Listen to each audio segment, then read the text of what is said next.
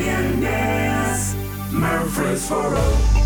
This is FM 100.5, 101.9, AM 1450, and WGNSradio.com. Rutherford County's place to talk. Hip, hip, hooray, let's give a cheer. It's 9 a.m., the signal's clear. Our favorite host is in the chair. The Truman Show is on the air. It's The Truman Show with Truman Jones. A look at the politics, news, sports, and people that are shaping Rutherford County. The Truman Show is on the air. The Truman Show is on the air. From Sylvan Park Restaurant on Northwest Broad Street, Truman Jones is on News Radio WGNS.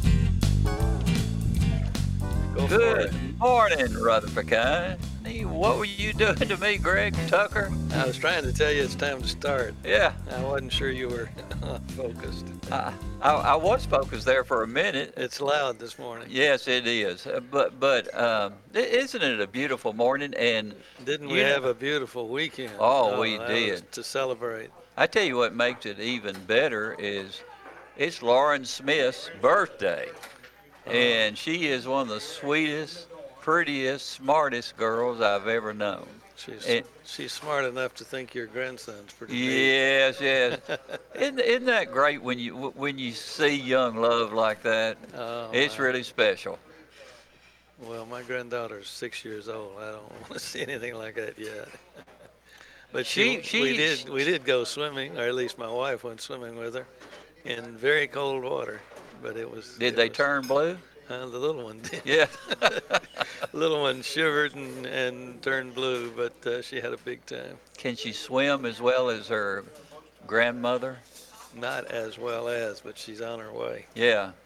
You know, she's got the best place in the world where she's living because she's doing so many exciting things. It kind of reminds me of my little childhood when we used to run all over the country and we had all that freedom to do all the things that we wanted to do. That's pretty special.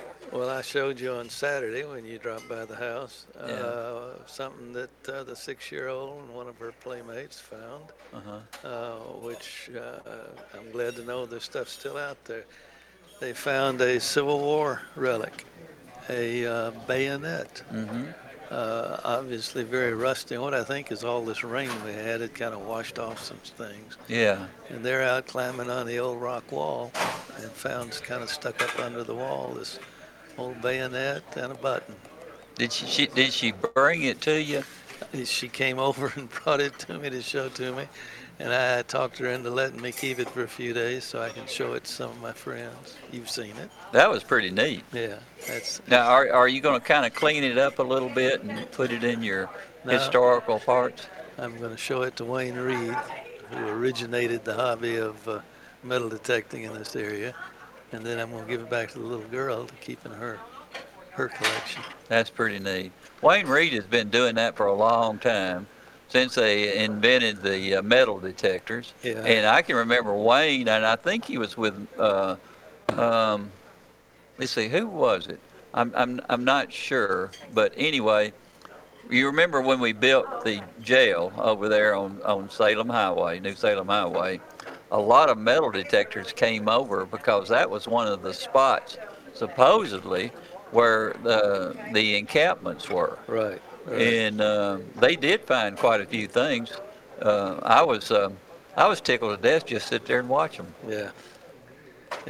Wayne, we ought to acknowledge, had a little health problem and has been under quarantine. But I haven't checked today. But he supposedly came home, got released, and is back at home. And hopefully we'll see him before the week's out. Nothing will keep him down. Yeah.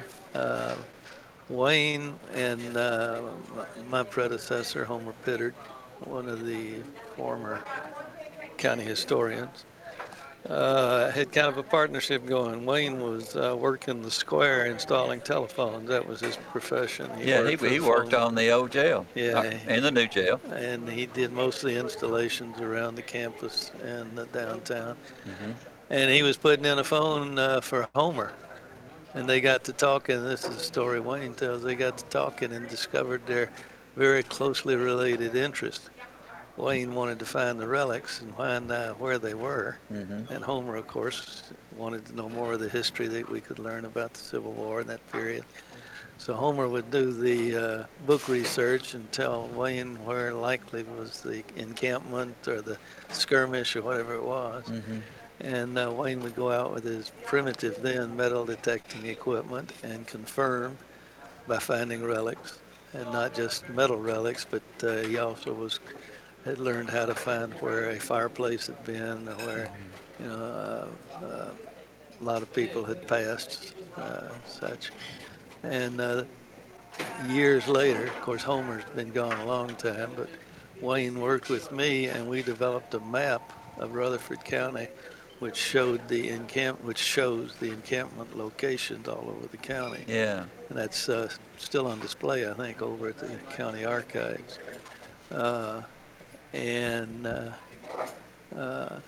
One interesting aspect of it was that it was obvious that the Union and the Confederates camped in the same place, but at different times. Yeah. Because you'll find the relics from the two different sides all mixed together in some of these locations. Isn't it funny? You could talk to. I spent more time talking with Miss Mabel Pittard because she was my 8th grade teacher over at Mitchell Nelson, and the history that you learned back then from the people who knew the actual history was different than what you can read in a book or what they're given. I've noticed that the mothers who have been teaching their kids at home through this virus have found out that the history that they were supposed to teach to their children was not really the actual history of what's happened, and I think they're rising up. Yeah. Okay. I'm not sure what you're specifically referring to, but we have learned over the last decade, because we have new resources available to us. Yeah. That some of what we had believed for many years and been taught for many years is not correct history. Yeah.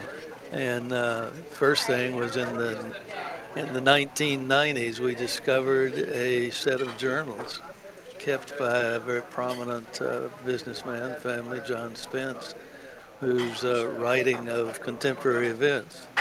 He was alive during the Civil War. He was one of the early businessmen back in the mid-1800s.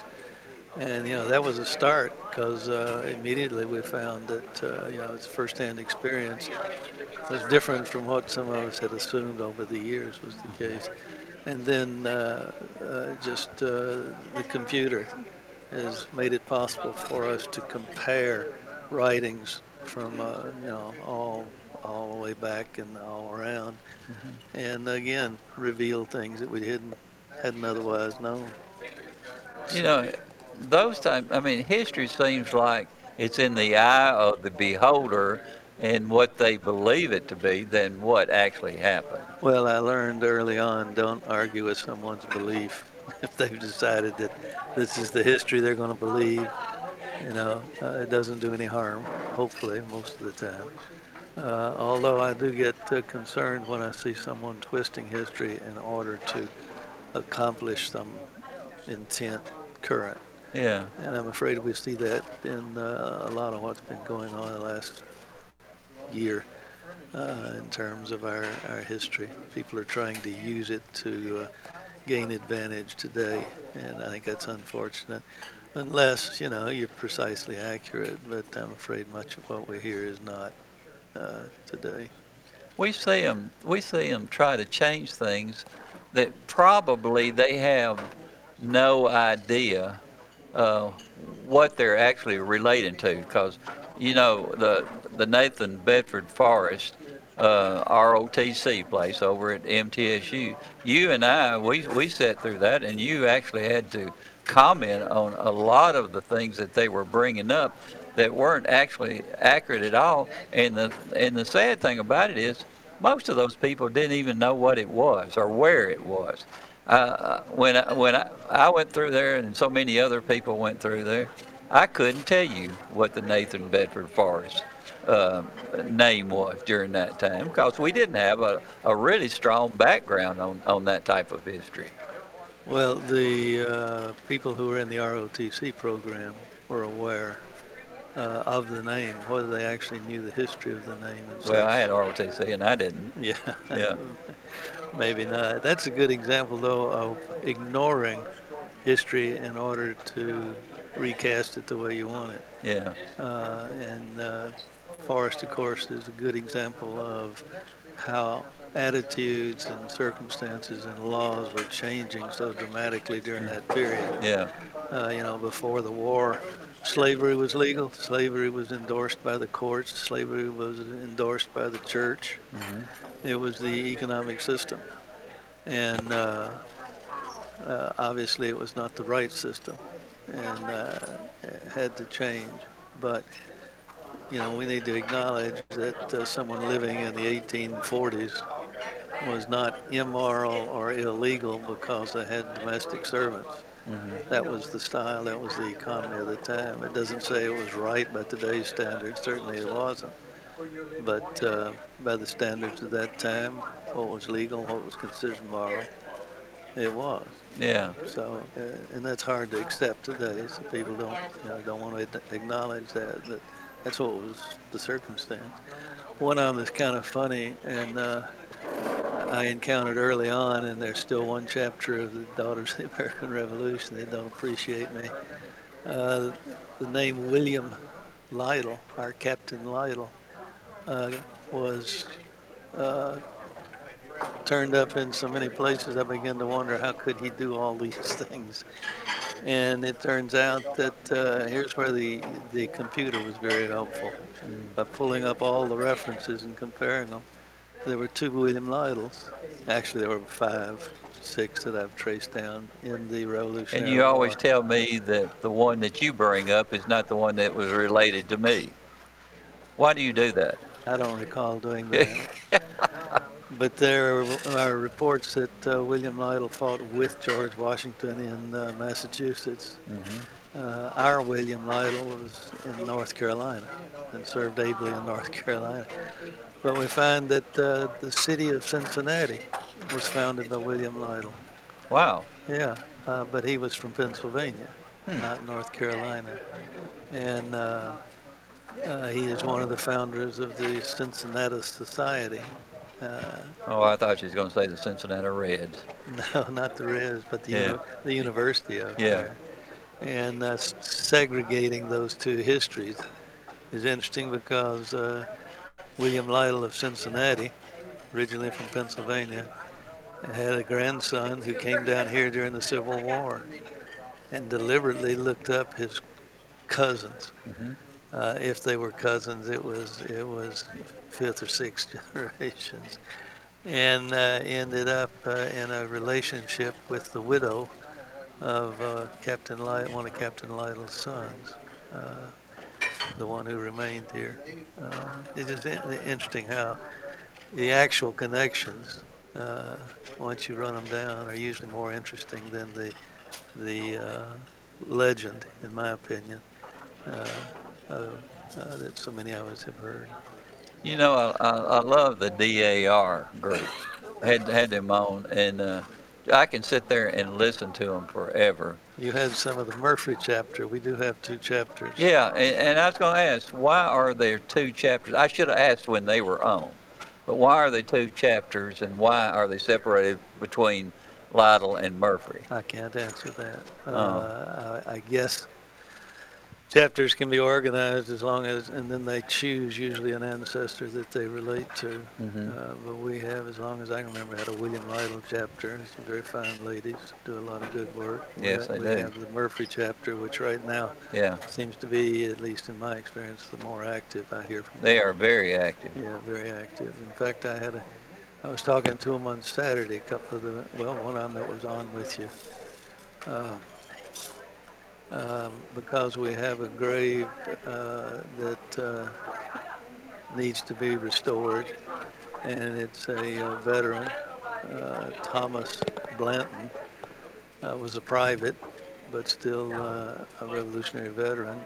And he's already been acknowledged by the DAR and confirmed that he was a private in the war and died in Tennessee and buried in Tennessee. Well, his grave is neglected, the stone's broken. So Where is it? it's very close to the backyard of our Mayor Ketcher, his home. Wow. And he was the one that brought it to my attention. And That's close to the cemetery over there. Is it? The federal, yeah. Yeah. And we've got Dan Allen, who restores markers, working to restore the marker. And I was talking to the DAR representative Saturday about marking the grave with the DAR medallion as they do for those that can be confirmed as Revolutionary veterans. Interesting that this one was discovered through the pension records. There was a modest pension available to Revolutionary War veterans back in the 1830s, 1840s.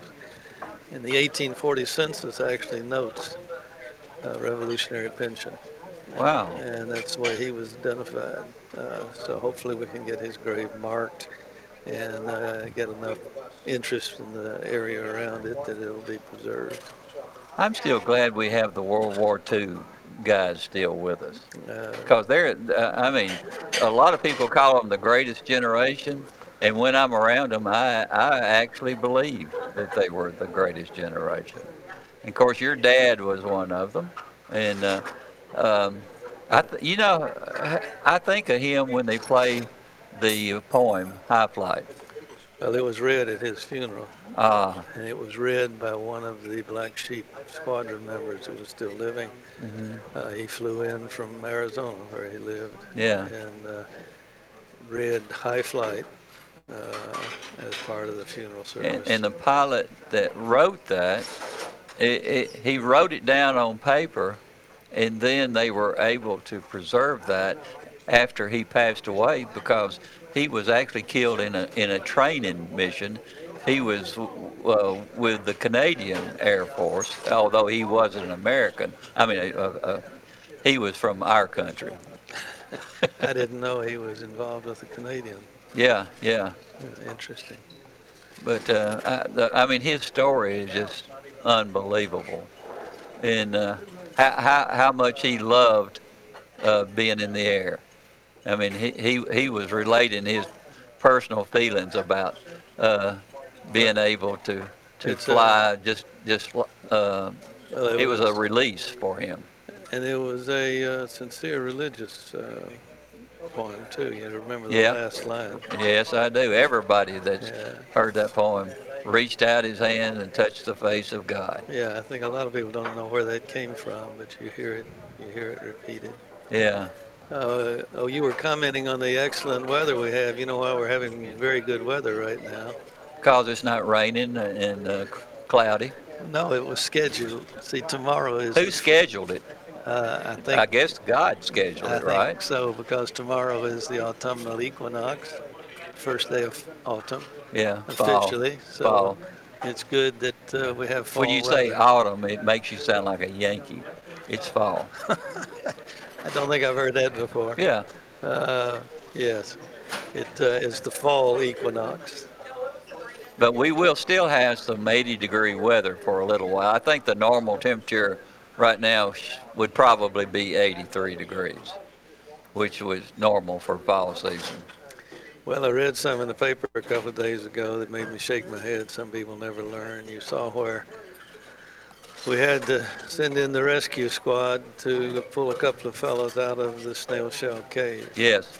And people never learn. People never learn. It is a very dangerous cave because it's a wet cave, but it's also one of the most fascinating features, natural features in Middle Tennessee, certainly in Rutherford County.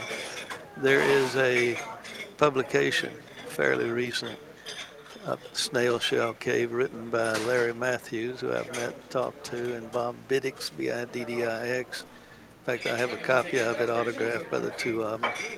from historian to historian. They're cave historians. Matthews has written books about a number of the different caves around the area, beginning with Dunbar Cave. And this one is illustrated, so those of us who never could go into the cave because of the skills that are needed, you can look through this book and see some of the beautiful formations in there. Like other caves, unfortunately, the easy access part gets vandalized and marked up. But by using aquatic gear, scuba diving gear and such, recently people have been able, professionals have been able to map the cave.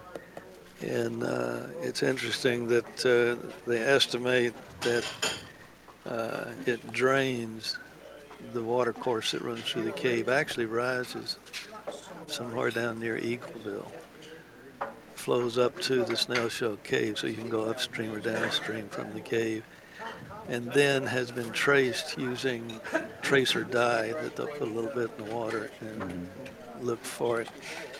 That water course goes all the way from down around Eagleville to Florence, the Florence community area, where the overall creek flows into Stones River. And up there is a spring.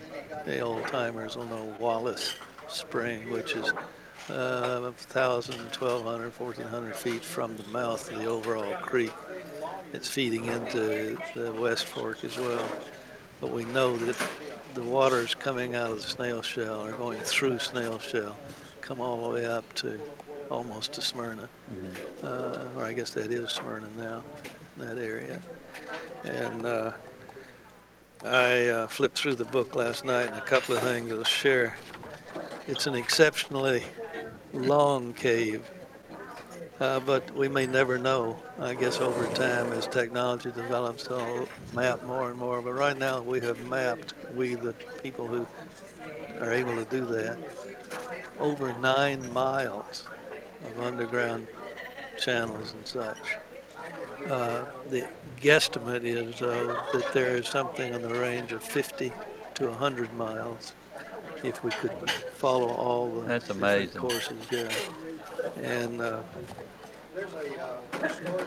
it's also described as, and this is almost amusing to me, one of the most biologically significant caves in the southern United States.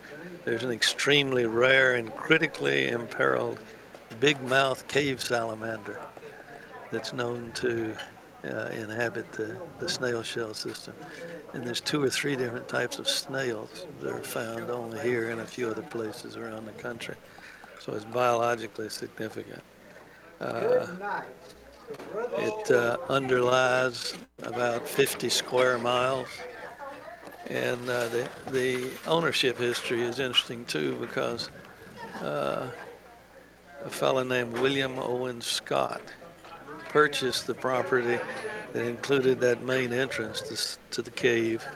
And I think now we know there are at least 4 or 5, 6 entrances. I've heard 7 if you count those that come into the adjoining cave systems. But Scott purchased it in 1939 for $600. If you ever get down around the cave mouth, And don't go in. yeah, if you get down around it, you'll see that there's not much you can do with that property. Yeah. A lot of cedar then and now, overgrowth, and a lot of bare flat rock. So I'm not sure what he was doing with it, but the Scott family kept the cave property, kept title to it until 2002. So it went through several generations, and I think 1 or 2 of the Scott descendants became very interested in cave exploration, preserving the cave. They eventually was sold to what's called the Southern Cave Conservancy, which is a volunteer group that try to protect the caves and raise funds in order to buy them, to ultimately take possession and control them. So in 2002, the Southern Cave Conservancy purchased the cave. So if you want to go in it now and you're playing fair, you contact the Conservancy, and you'll basically get a permit if they feel like you're someone who can be safe, knows what's going on, won't damage the cave.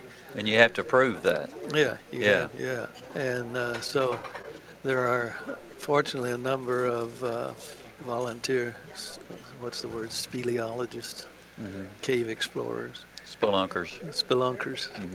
and they are still working to chart the cave and extend the mapped area of it.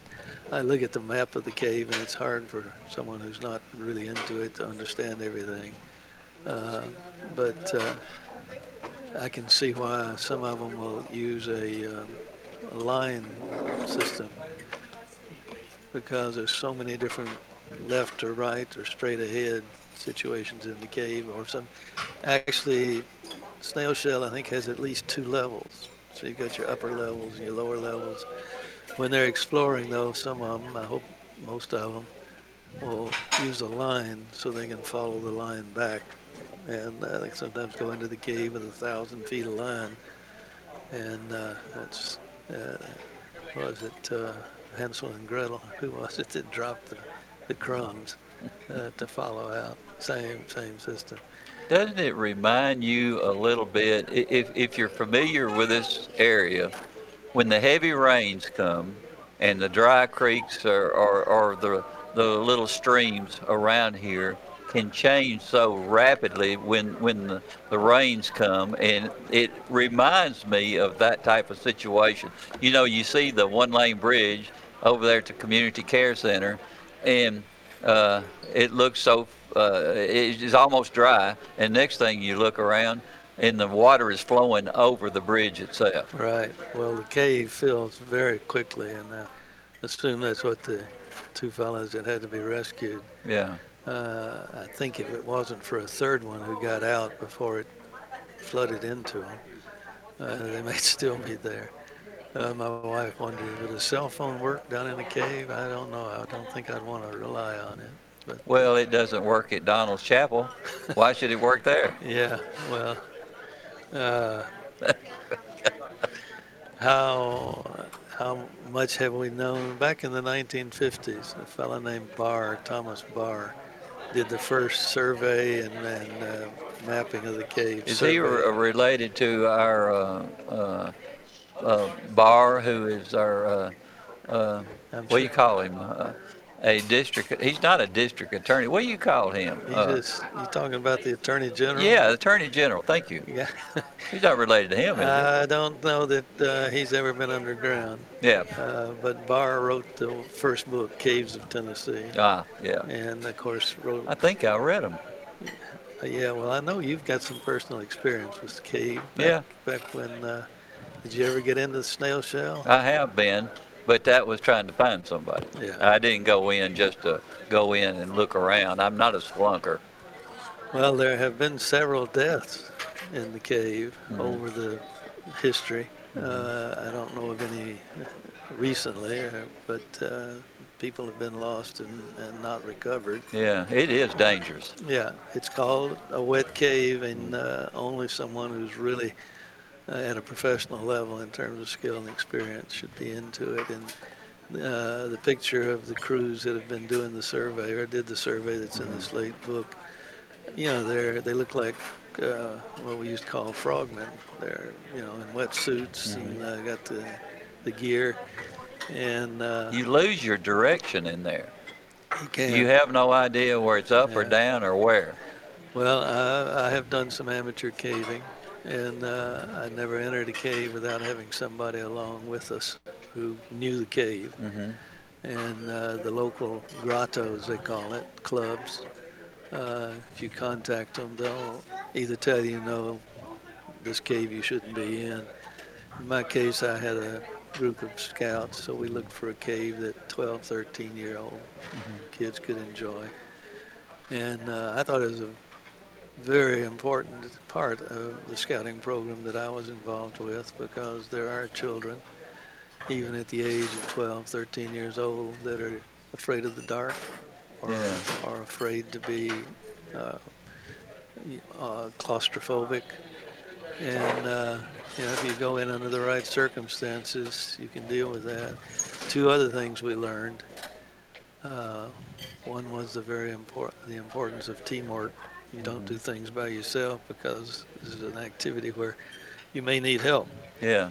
And not really a may need. You definitely will if you're going to really do some of the challenging climbs and such in the cave. And the other thing is God's handiwork. Yeah. I mean, you get down into a well-preserved area in a local cave and begin to see the beautiful formations and in some cases the size. Like in Lookout Mountain. Yeah, and the size. I mean, Snail Shell has at least one area that's like 300 feet long, 15 feet high. It's would rival the London Tunnel. But don't go out and try to find it. No. Yes. Make sure you go with somebody. For those she's a cutie pie over there, isn't she? Yeah. Well, she's waving at one of us. It was me. And she's changing tables. Yeah, you're such an attraction to all the ladies. Bless your heart. Particularly the little ones. Yeah. Oh, as an attorney, let me bring this up. The ones who actually own the cave, do they need to have liability insurance because of the ownership of that cave?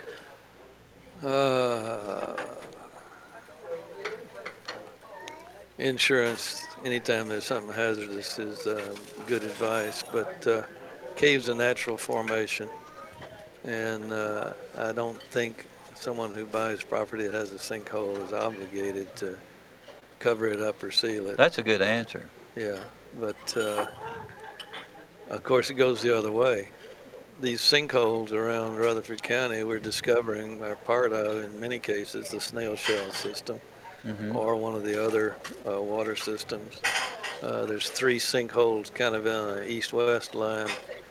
One of them's called the Military Sink, which is right almost adjacent to I-24. Mm-hmm. And then there's the old cattle farm over on Wilkerston. Mm-hmm. In that area. And there's a sinkhole there that's a cattle pond, or was. Of course, cows are somewhere else now, but it was a pond, and it was discovered that it was a sink, and that the water flowed from Military to the cow pond, and then on beyond the cow pond to another that went into the river. And that has been explored, and that's one where they did it with the scuba gear. And remember Lloyd Bridges and this thing he holds on to, the little propeller, and moved him along. Yeah. And they've connected those 3, one of which right there at the interstate. I don't think the Department of Transportation has a real good record for preserving access and access for drainage on these sinkholes that are close to the interstates or the highways. Well, you think of this area is rocky. Almost all of Rutherford County is extremely rocky, and that's where you usually find the sinkholes. But you go down in Florida, and then all of a sudden, the ground will just open up. Right. Take anything as large as a tractor trailer down with it. We every once in a while I'll read or learn about a sinkhole opening up in Rutherford County, and I always think it's reopening. Someone has tried to fill it, and eventually in time, they'll settle out. I've got a sinkhole behind my house. Yeah, and I don't think you're supposed to cover those up, are you? No, now you cannot try to fill or cover. You're not supposed to. There is a state statute on it, and I don't know what the fine is, but they are our drainage system. So if we start blocking them, then we got water problems. Mm-hmm. So I see somebody asked me, how old is the Snail Shell Cave? Well, the estimate's about 450 to 500 million years. All right, now how in the world are they? That is impossible. The geologists look at the nature of the Now stone. your wife just jumped off of the stool and said, no, that's correct. That's correct. Maybe. It is an estimate based upon the geologic formations, Yeah. and those are not biblical years. That's What do you mean by that? well, it would have to be 5,000 or less if you use the biblical timetable. So the biblical year. Whoa, wait a minute. What is? The What are you biblical saying? year. Yeah, I'm getting you Are into you some saying that Methuselah controversy. wasn't really 900 and something years old? Is that what you're saying? If the biblical years, yeah, I'm sure he was.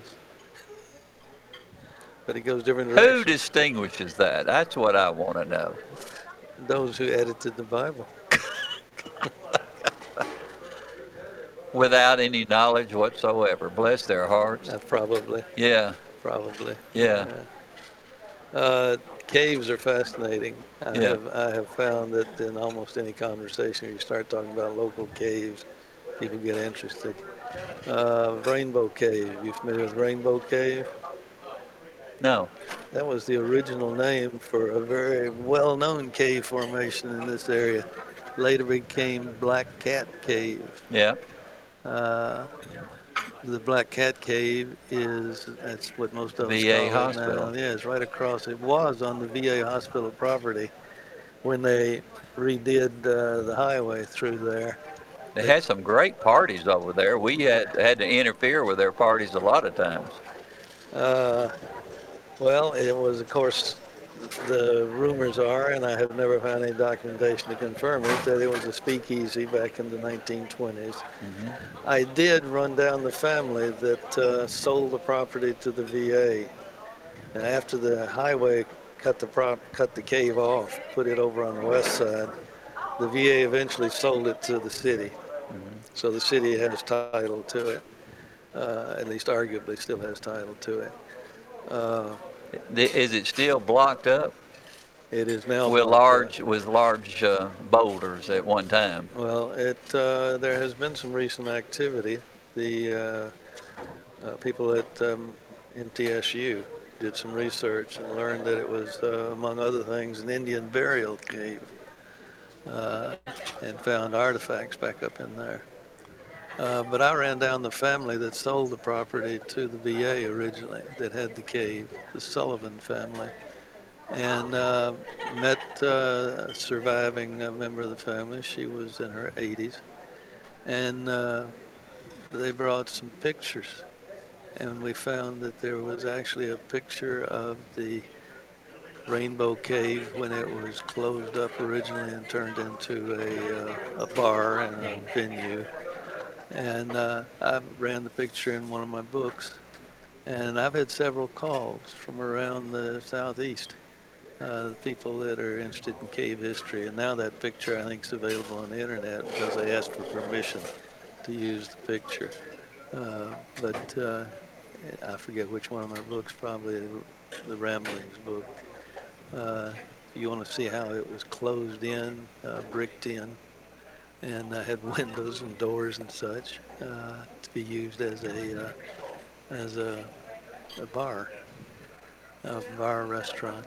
But behind the part that was used for that, there was a mound that, whether it was formed naturally or had been shoveled back in there, but in that mound is where we began to find Indian artifacts, and found the cave has a lot more history than is popularly known. Another one that is fascinating is, I believe we're not sure exactly, but it's a Voodoo Cave, which is down near Beech Grove. And the caves back in the pre-Civil War period were used from time to time by runaways, slave runaways, and others. And there was one story which is repeated in a 1929 Story of Murfreesboro, book written by the newspaper editor of that period. And he tells the story of the runaway who hid in the cave, would come out at night and forage, chickens mostly. But he was rumored to know voodoo. And this is part of Was he from Haiti? Probably. Yeah. And he was generally left alone because the people were afraid that he would cast a spell or something. What's interesting, though, is in the period 1940s, some young fellows found and explored the cave, went into the cave. They found a human skeleton and a lot of voodoo artifacts. Since have all disappeared. And as I say, I'm not sure whether it's the Broyles Cave or the Macon Cave, but one of the caves down in the Beech Grove area was considered the voodoo cave because of this experience. You wonder why the young fellas that stumbled on the relics didn't take some souvenirs, as probably somebody did later. And they said they were afraid of toxicity. They were afraid there might be something poisonous or something involved. I think they were frankly scared off when they found the relics. One that I have tried to get on the cave registry, because locally down around Fosterville they call it the Stovall Cave. Actually, what I'd call a big sinkhole, and water usually at the bottom of it. Probably right now it's full of water. And I got some of these cave professionals to come down and look at it, but there was too much water in it at the time to get into. Trying to get it on the registry, I need to check and see if it did, but I got a little family history with the Stovall Cave because Stovall was the property owner around the cave. Either I don't know whether they actually had the cave on their property, but they were adjacent.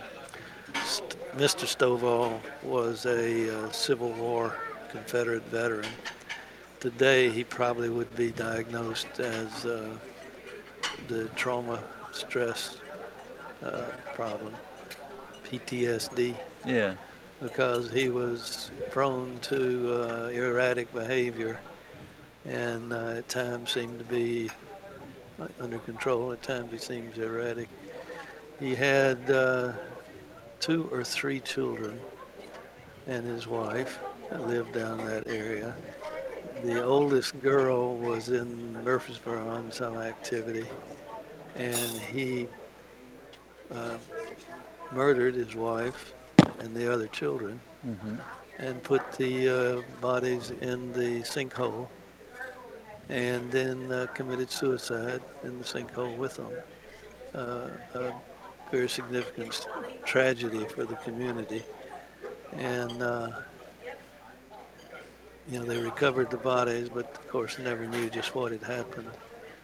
My great-grandfather, Tucker, George Franklin Tucker, remembered the incident when he was a child. This was in the early 1900s, and was afraid that it would be forgotten. So if you go down to that cave, which is on the Fosterville to Midland, along there, there's a marker that my great-grandfather made by just pouring cement, making a little form, pouring cement. And he records on there that Stovall killed his wife and children in this cave and has the date on it. Why don't we take a break? Let's do it. From Sylvan Park Restaurant on Northwest Broad Street, it's The Truman Show on News Radio WGNS, FM 100.5, 101.9, AM 1450, and streaming online at WGNSradio.com. Sylvan Park Restaurant on Northwest Broad, across from the Ford dealer, host of the Truman Show live broadcast. Food is ready-made. It's hard work, but you got to enjoy the people, and you just have to enjoy what you do. If those two things come into play, then it's not that hard, I don't think. Open Monday through Saturday at 6:30 for breakfast and lunch, Thursdays and Fridays for dinner. Have you changed your menu very much since you've been here? No, sir. If it's working, just keep doing it. Sylvan Park Restaurant on Northwest Broad, across from the Ford dealer.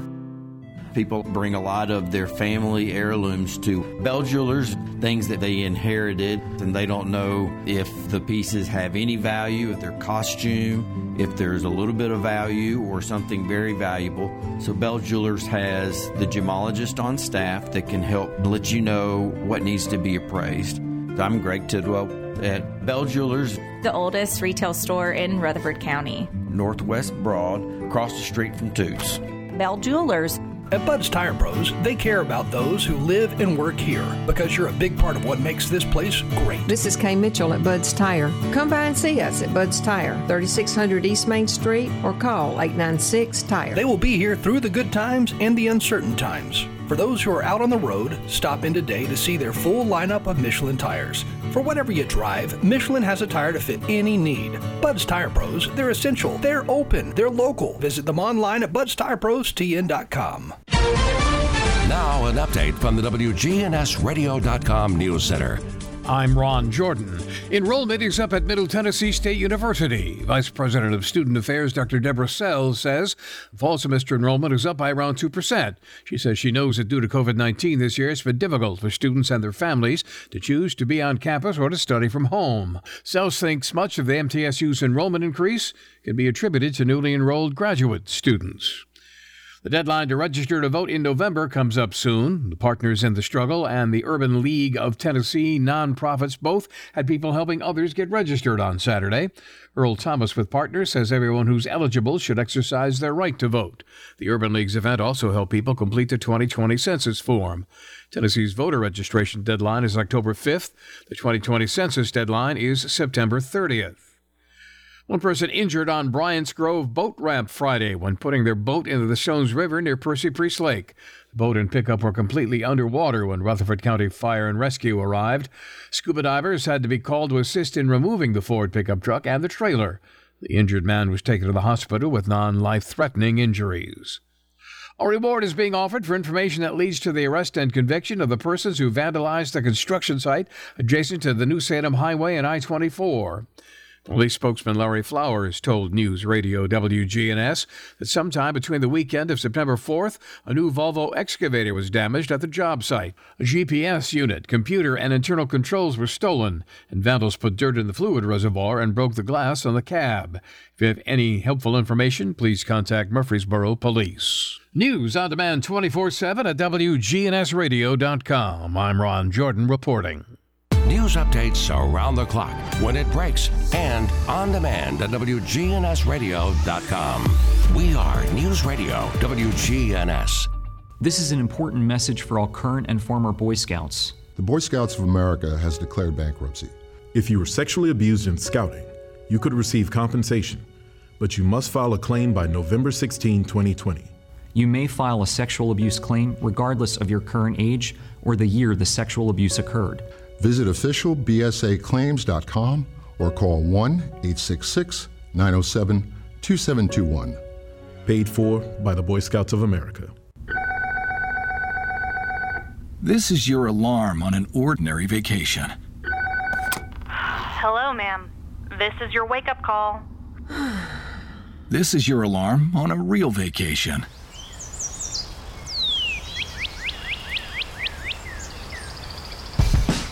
Go on a real vacation. Go RVing. Take the wheel at your nearest RV dealer or at GoRVing.com. Good neighbor weather. Skies become mostly sunny here this afternoon, a high in the upper 70s. Winds out of the southeast around 5 to 10 miles per hour. Tonight, partly cloudy skies, a low near 50. I'm meteorologist Jennifer Wojcicki on News Radio WGNS. Currently, it's 55. Premier Six Theater is open. They're excited to see you again and will be showing some classic movies you'll be sure to enjoy. Check MurfreesboroMovies.com for showtimes for Premier Six Theater. They're now open. News Radio WGNS. News Radio WGNS Murfreesboro. From Sylvan Park Restaurant on Northwest Broad Street, it's The Truman Show on News Radio WGNS, FM 100.5, 101.9, AM 1450, and streaming online at WGNSradio.com. And welcome back with Greg Tucker. And we had a little note here. Said we had a caller that there is a back door to the cave on Morgan Road, known as the Gulf. And the cave is part of the reason the government didn't put the Super Collider in Middle Tennessee, and that was in the mid-'80s. But, of course, the biggest reason was they got outbid by Texas. Yeah, Texas had occasion to talk to the people who made that decision. And the big reason was, well, you know, nobody ever wants it in their backyard. Yeah. But Texas offered to put up money, and that quickly made the decision to go to Texas, someplace called Waxahachie in Texas, and it never got done. I guess either the money turned out not to be there or the other complications. And the Collider was eventually built in Switzerland, Europe. Now, was it successful? That's the question. It has expanded. I'm beyond my expertise here, but it has significantly expanded the knowledge of quantum physics and particle theory and such as that, which I'm told by the media sometimes is the future. I don't really know. But it did get actually built and in use and has added considerably to our knowledge at that level. What do you mean we? I'm speaking of civilization, I guess. Don't ask me any more questions about it.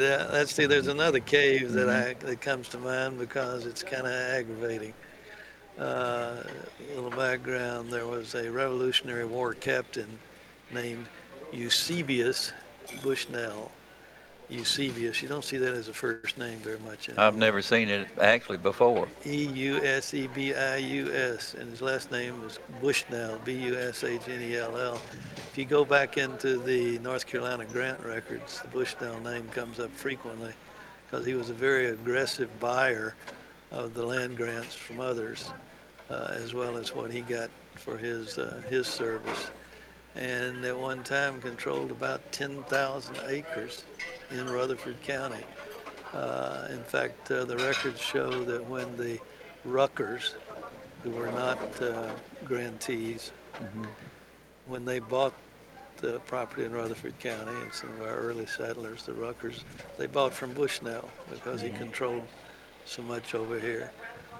On his property, or what was his property, was a cave, still there, except now I think it's under a cow pond. But the cave was also named for him, Bushnell Cave. It's Bushnell. And I think if you look on the USGS maps, you'll find, in fact, some of the other maps, Bushnell Cave, the Revolutionary veteran. But there's a creek that flows out of the cave. And today you will not find Bushnell Creek. Perhaps some of the old federal maps would still show it. Today it's called Bushman, Bushman. Flows right past the Oakland School Complex there. What happened was that when the Yankees came down here and started drawing maps and labeling things, somebody must have said, they must have asked somebody, what's the name of this creek? And the local boy said, Bushnell. And they wrote Bushman. So the name of the creek on the maps prepared by the Yankee cartographers was Bushman instead of Bushnell. There was no individual with the last name Bushman. It was just basically a misspelling. But that's what's taken hold. So now most of our modern maps have Bushman Creek. I have suggested that we correct that error, but there's not much enthusiasm for changing all the maps and changing all the signs. Can you imagine what a mess that would be? Yeah, I had to agree. That's why you recommended it, right? Yeah, I thought. Well, at least we should know the history that Bushnell was a Revolutionary War captain that at one time owned an awful lot of property around this area, and that Bushman is a misspelling of his name, or a mispronunciation at least. You know, how in the world, you mentioned a lot of these people that have enough money or whatever that they can buy up things like that. Where in the world did they get their monies back in those particular days? Most of them were landowners, because in North Carolina and such, that was the industry, as an agricultural industry. But it didn't take much. mean, if you were a Revolutionary War private serving in the North Carolina militia, remember there wasn't really an American army, it was the states, individual states. So you were in the North Carolina militia. You got 640 acres over here in this wilderness area that eventually became Tennessee. 640 acres. Today that sounds like a big holding. That is 1 square mile. But were you taxed on your property at the time? Not yet. Yeah. But what happened is you had to go over and claim it. You had to go over and register it with there was an office set up in Nashville. And of course you and I have talked about what a scandal it turned into be. Yeah.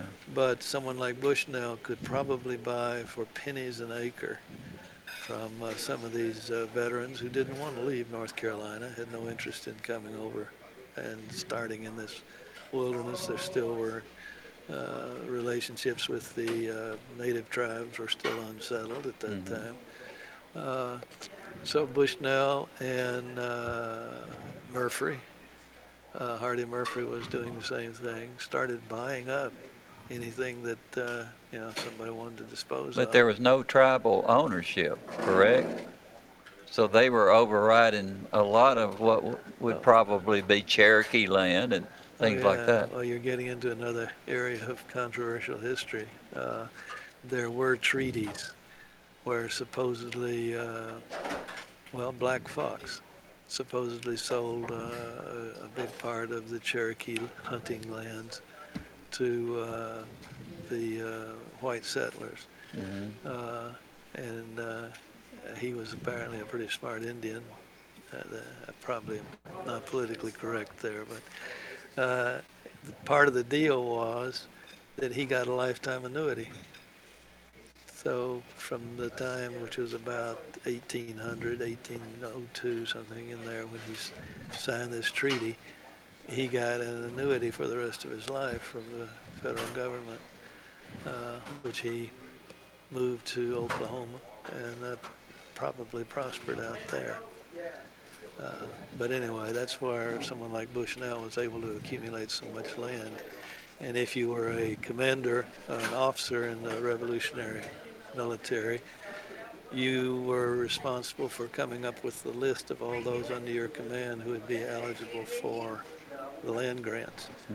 So Bushnell and Murphy knew who was getting the grants, knew how much they were getting, and made a price. Looking at some of the grants, that's insider trading. Oh yeah, they had the inside information. The reason they could do it. And looking at some of those early deeds where they're buying the grant lands, Murphy was buying them for British pounds a lot of times. So he had access to money of the defeated enemy, but was still useful currency. Because you'll see it recited that for X number of British pounds, so-and-so assigns his grant to Murphy. And the mistake there was North Carolina appointed one man to oversee the entire system. It's a good thing it was an honest man. Yeah. Well, it turns out it wasn't. And he eventually was discovered, and that's a pretty story because the one who blew the whistle, remember that? It was Andrew Jackson, young congressman.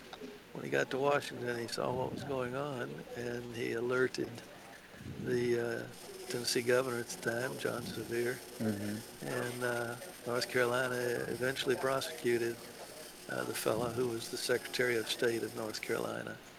And his signature, you could get whatever you could convince him you were entitled to. And that's a lot of power when you think about it. Oh, yeah. Well, we talk about the land scams in Florida when it was being first developed, but nothing compares to the scale of the scandal that emerged from the North Carolina land grants. Has there ever been a book written on that to follow it all the way from start to finish? In my book, there's an item on it, but of course I don't have the detail as to which properties were part of the scam and which properties were properly assigned. But I suspect that in Rutherford County, there's a number that probably were a part of the abuse of this authority that he had. There were a lot of mistakes made in this country, all the way from east to west. But when you think about it, it came out pretty good in the end, didn't it? I know there were a lot of people that were abused and were not held up to the higher standards that they should have been. But compared to everything else, it's unbelievable. Anywhere else, we've prospered because we do respect individual rights. Yeah. And the definitions may change, but and I know you're wondering, how do you know it's a cave? Is there anything that makes a hole in the ground a cave? And in Tennessee, there's a rule. There is? Yeah, if there's 50 feet. Who determined that? The state legislature. Okay. If you can go 50 feet into the hole unobstructed, it's a cave. Mm-hmm. If it's less than 50 feet, it's a rock shelter. I thought it was just going to be a hole. That seems sufficient to me. Yeah.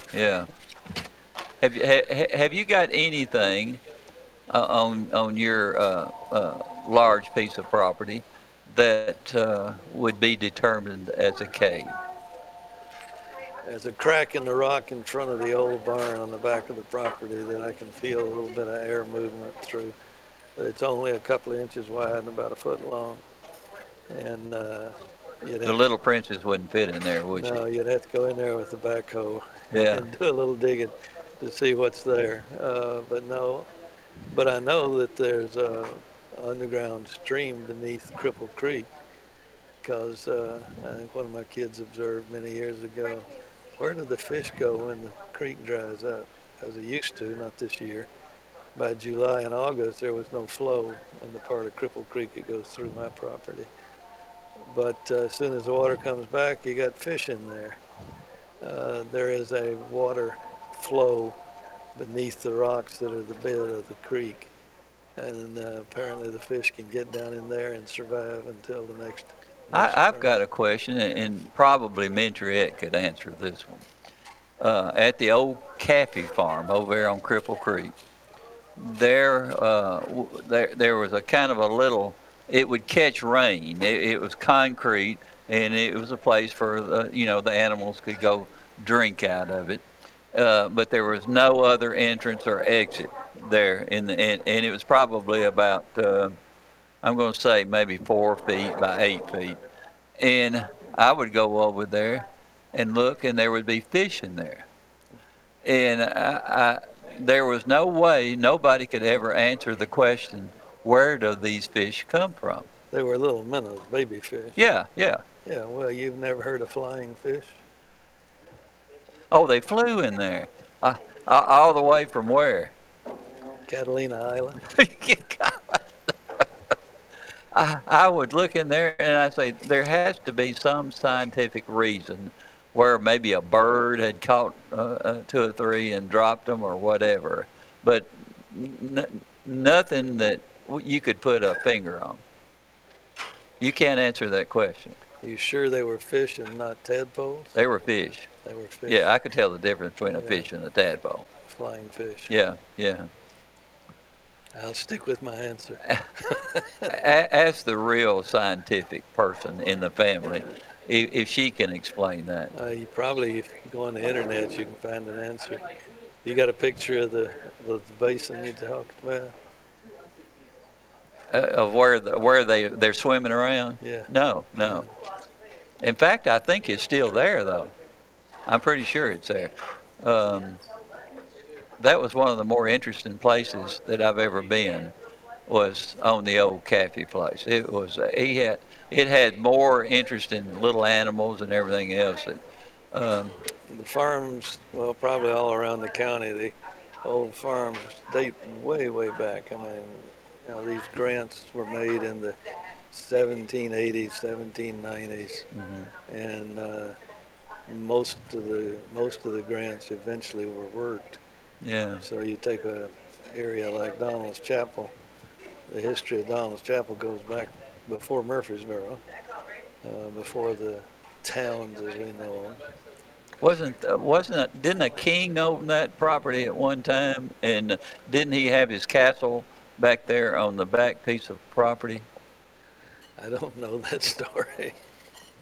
Oh, come on. I do know that there was a British lord who thought he owned all of Tennessee, and he funded one of the early, the long rifle hunters, long hunters.